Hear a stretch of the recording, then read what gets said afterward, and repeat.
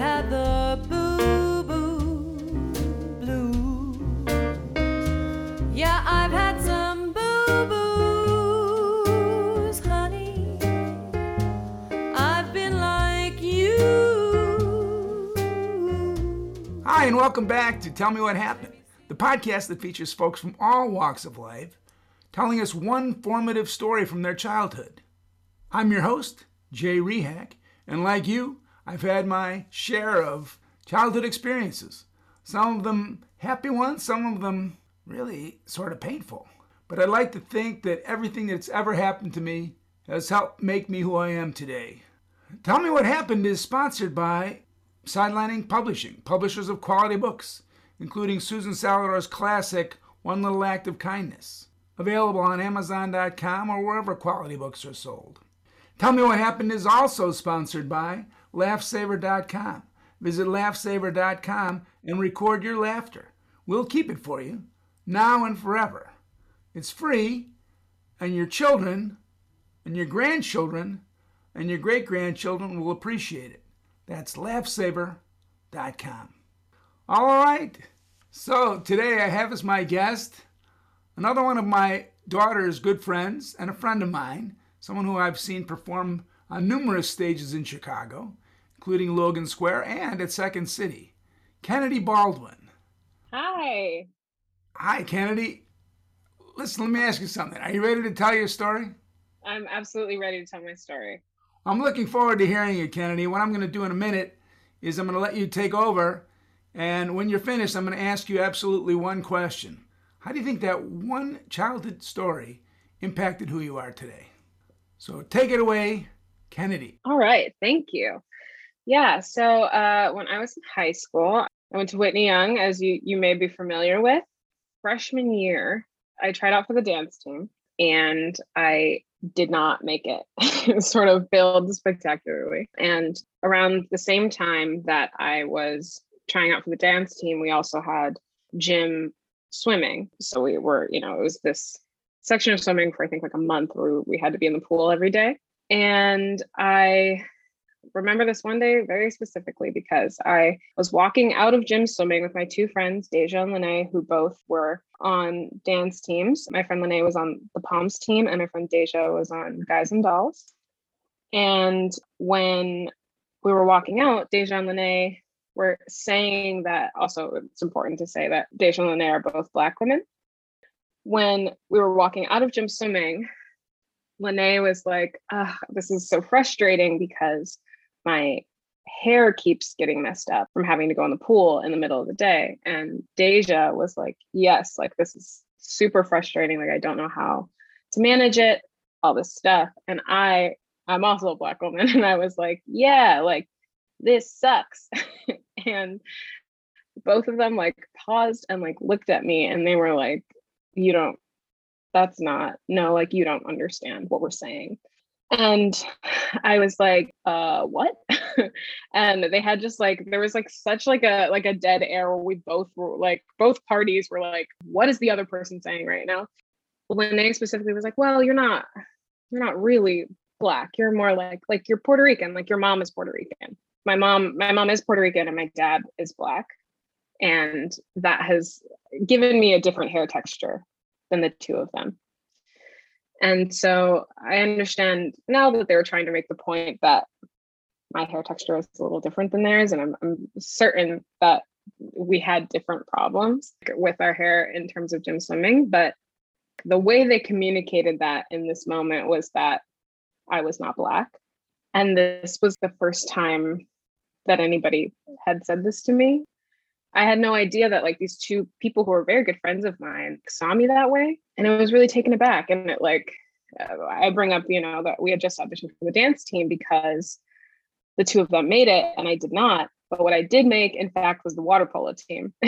And if there is this stereotype that Black people can't swim, mostly because Black people live in areas where there aren't like community pools. So they just don't have access to being able to learn how to swim as much. And like, this happened to be true. Like Deja and Lene, like when we were in gym swimming, they were in the shallow end learning how to swim. And I have swam my whole life. So I was in the deep end. The swim coach noticed that I was a very good swimmer. And that day was like, you need to come to water polo practice. I want you on the water polo team.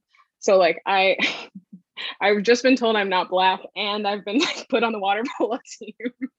It's very confusing. It's very confusing. Yeah. And that's my story. I mean, I love that story in the sense of the, like, what are you talking about moment? You know, that idea that you didn't really quite understand what they were saying. It hurts me to think that friends would somehow misinterpret or misunderstand. I think I know the two young ladies that you're talking about because I taught Lene and Deja back in the day. Mm-hmm. Because I was at Whitney Young with you, as you know. And I know them to be really kind human beings, etc. But I can understand sort of the dual whammy that you're talking about of the idea that friends that you have been hanging out with, suddenly they don't, acknowledge your background or who you are. Or I'm not sure exactly. And then secondly, that interesting duality of being in the swimming pool and being a competent swimmer and somehow the stereotype or whatever. That must have been an amazing day. Can I just ask you before you tell me how it's impacted your life, did you stay friends with Lene and Deja subsequently, or did it become an issue for you? No, we became, we were still friends. Deja, I was definitely closer with Deja, like throughout high school. Like I sort of like, in that moment, I was like, well, if both of them agree, there must be some truth to what they're saying. Maybe I'm wrong, or I don't know what I'm talking about. And I was sort of quiet. I just like didn't talk about my identity around them anymore, but we were still friends. Wow. I mean, really, what you're talking about is so profound and so deep that I can't even, it's beyond me to say anything except for wow. So I'm just going to leave it at that. But let me ask you, how do you think that event, that moment, those moments impacted who you are today? Yeah, so I think that it definitely like started a journey of reckoning with my identity, you know, what it meant to me, and sent me on the path of like learning about what being Black is, because my mother is Afro-Latina and my dad is Black. So even if my dad was not Black, even if my dad was white, I would still be Black because my mother is Afro-Latina, which is not something that they understood, nor was it something that I understood. And I remember when I was a kid, my mother saying like, we are Black. And I kind of just didn't know what she was talking about. I kind of was like, I think that I know I'm Black because my dad's Black, but I don't understand how this side of my family is Black. And after they said that to me, I told my mom, and she explained, you know, how so many Latinos are in fact Black, and like how there's like racism in the Latino community in a way that's like truly insane to me, because so many Latinos are Black and so many Latinos are racist. It's such a confusing situation. And so there's that to reconcile. And then there's also being Black and being African American are not necessarily the same thing. Black is a race and African American is an ethnicity. And like, it took explaining all of this, doing all of my research, talking to all of my family to like understand exactly where my identities intersect, what this makes me, and essentially just to realize that Deja and Lene were wrong. And yeah, and it's been like, to this day, I think I still have some insecurity about it, because even if that's something I know, even if like I know I'm Black and I can say that, I recognize that not everyone perceives me that way. And it comes from both sides. White people don't always perceive me as Latina, and Black people don't always perceive me as Black, which is like a weird place to be. And so that has definitely fostered insecurity and like, where in these communities do I belong?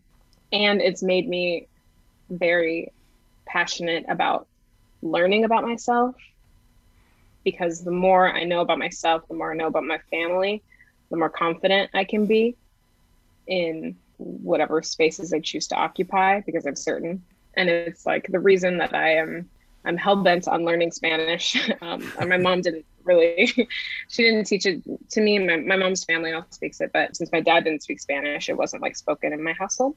And so like I took Spanish all through high school, and up until now, I still have like a Spanish tutor because I really want to gain fluency, because that's a huge like cultural touchstone, being able to share language. That experience has made me like, I never want somebody to be able to tell me about myself and me think that they're right, you know, or like be unsure about whether or not they're right. Yeah. That makes perfect sense to me.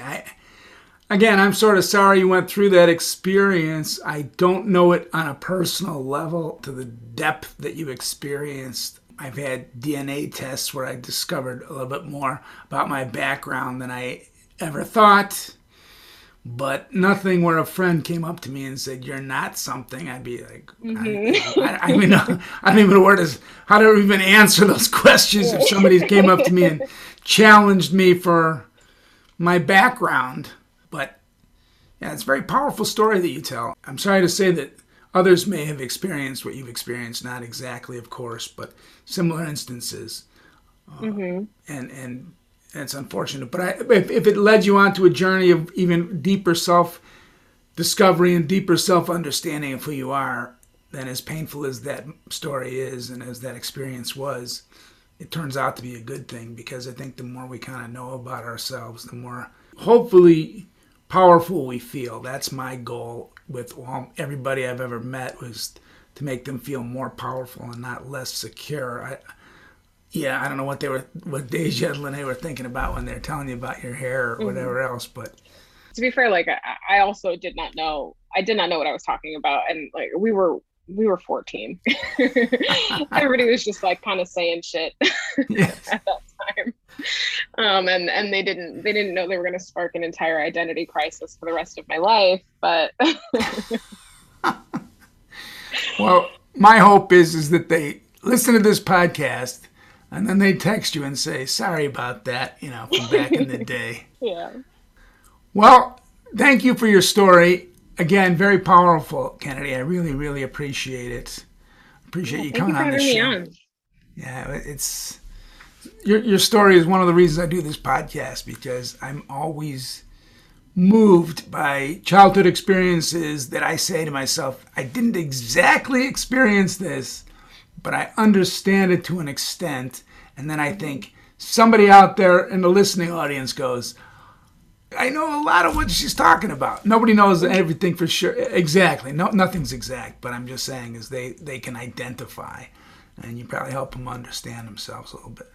So thank you for being on the show. Yeah, thank you for having me. Thanks so much. Well, all right, that's our show. I'd like to thank my guest, Kennedy Baldwin, former Whitney Young student. I never actually had her, but I knew her back in the day. And I'd also like to thank our sponsors, Sidelining Publishing, publishers of quality books, and LaughSaver.com. Visit LaughSaver.com and record your laughter. We'll keep it for you now and forever. It's free, and your family will appreciate it. All right, I'm going to end this show as I often do with Susan Salvador's classic, Boo Boo Blues. So until next time, this is Jay Rehack asking you all to please stay safe out there and try not to hurt anybody.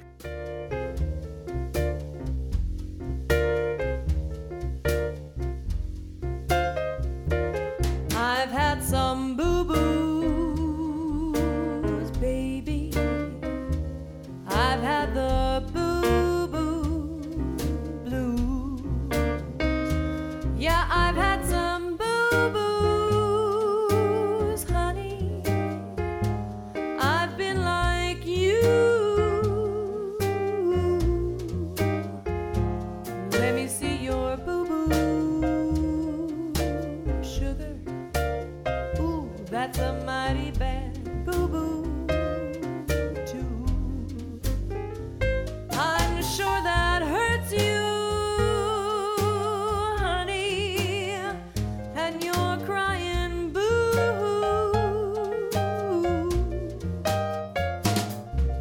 A boo-boo in the morning, a boo-boo late at night, a boo-boo anytime at all. Well, it just isn't right. Have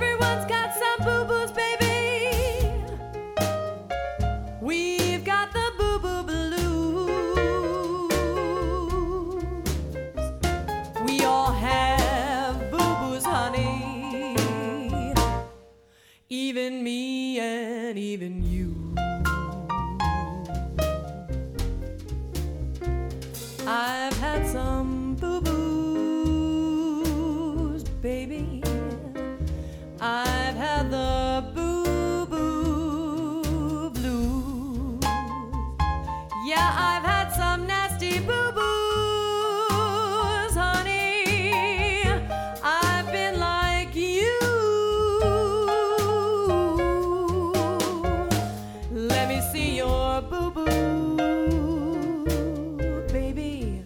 Oh, that's a mighty bad boo-boo, too. And I'm sure that hurts you, honey.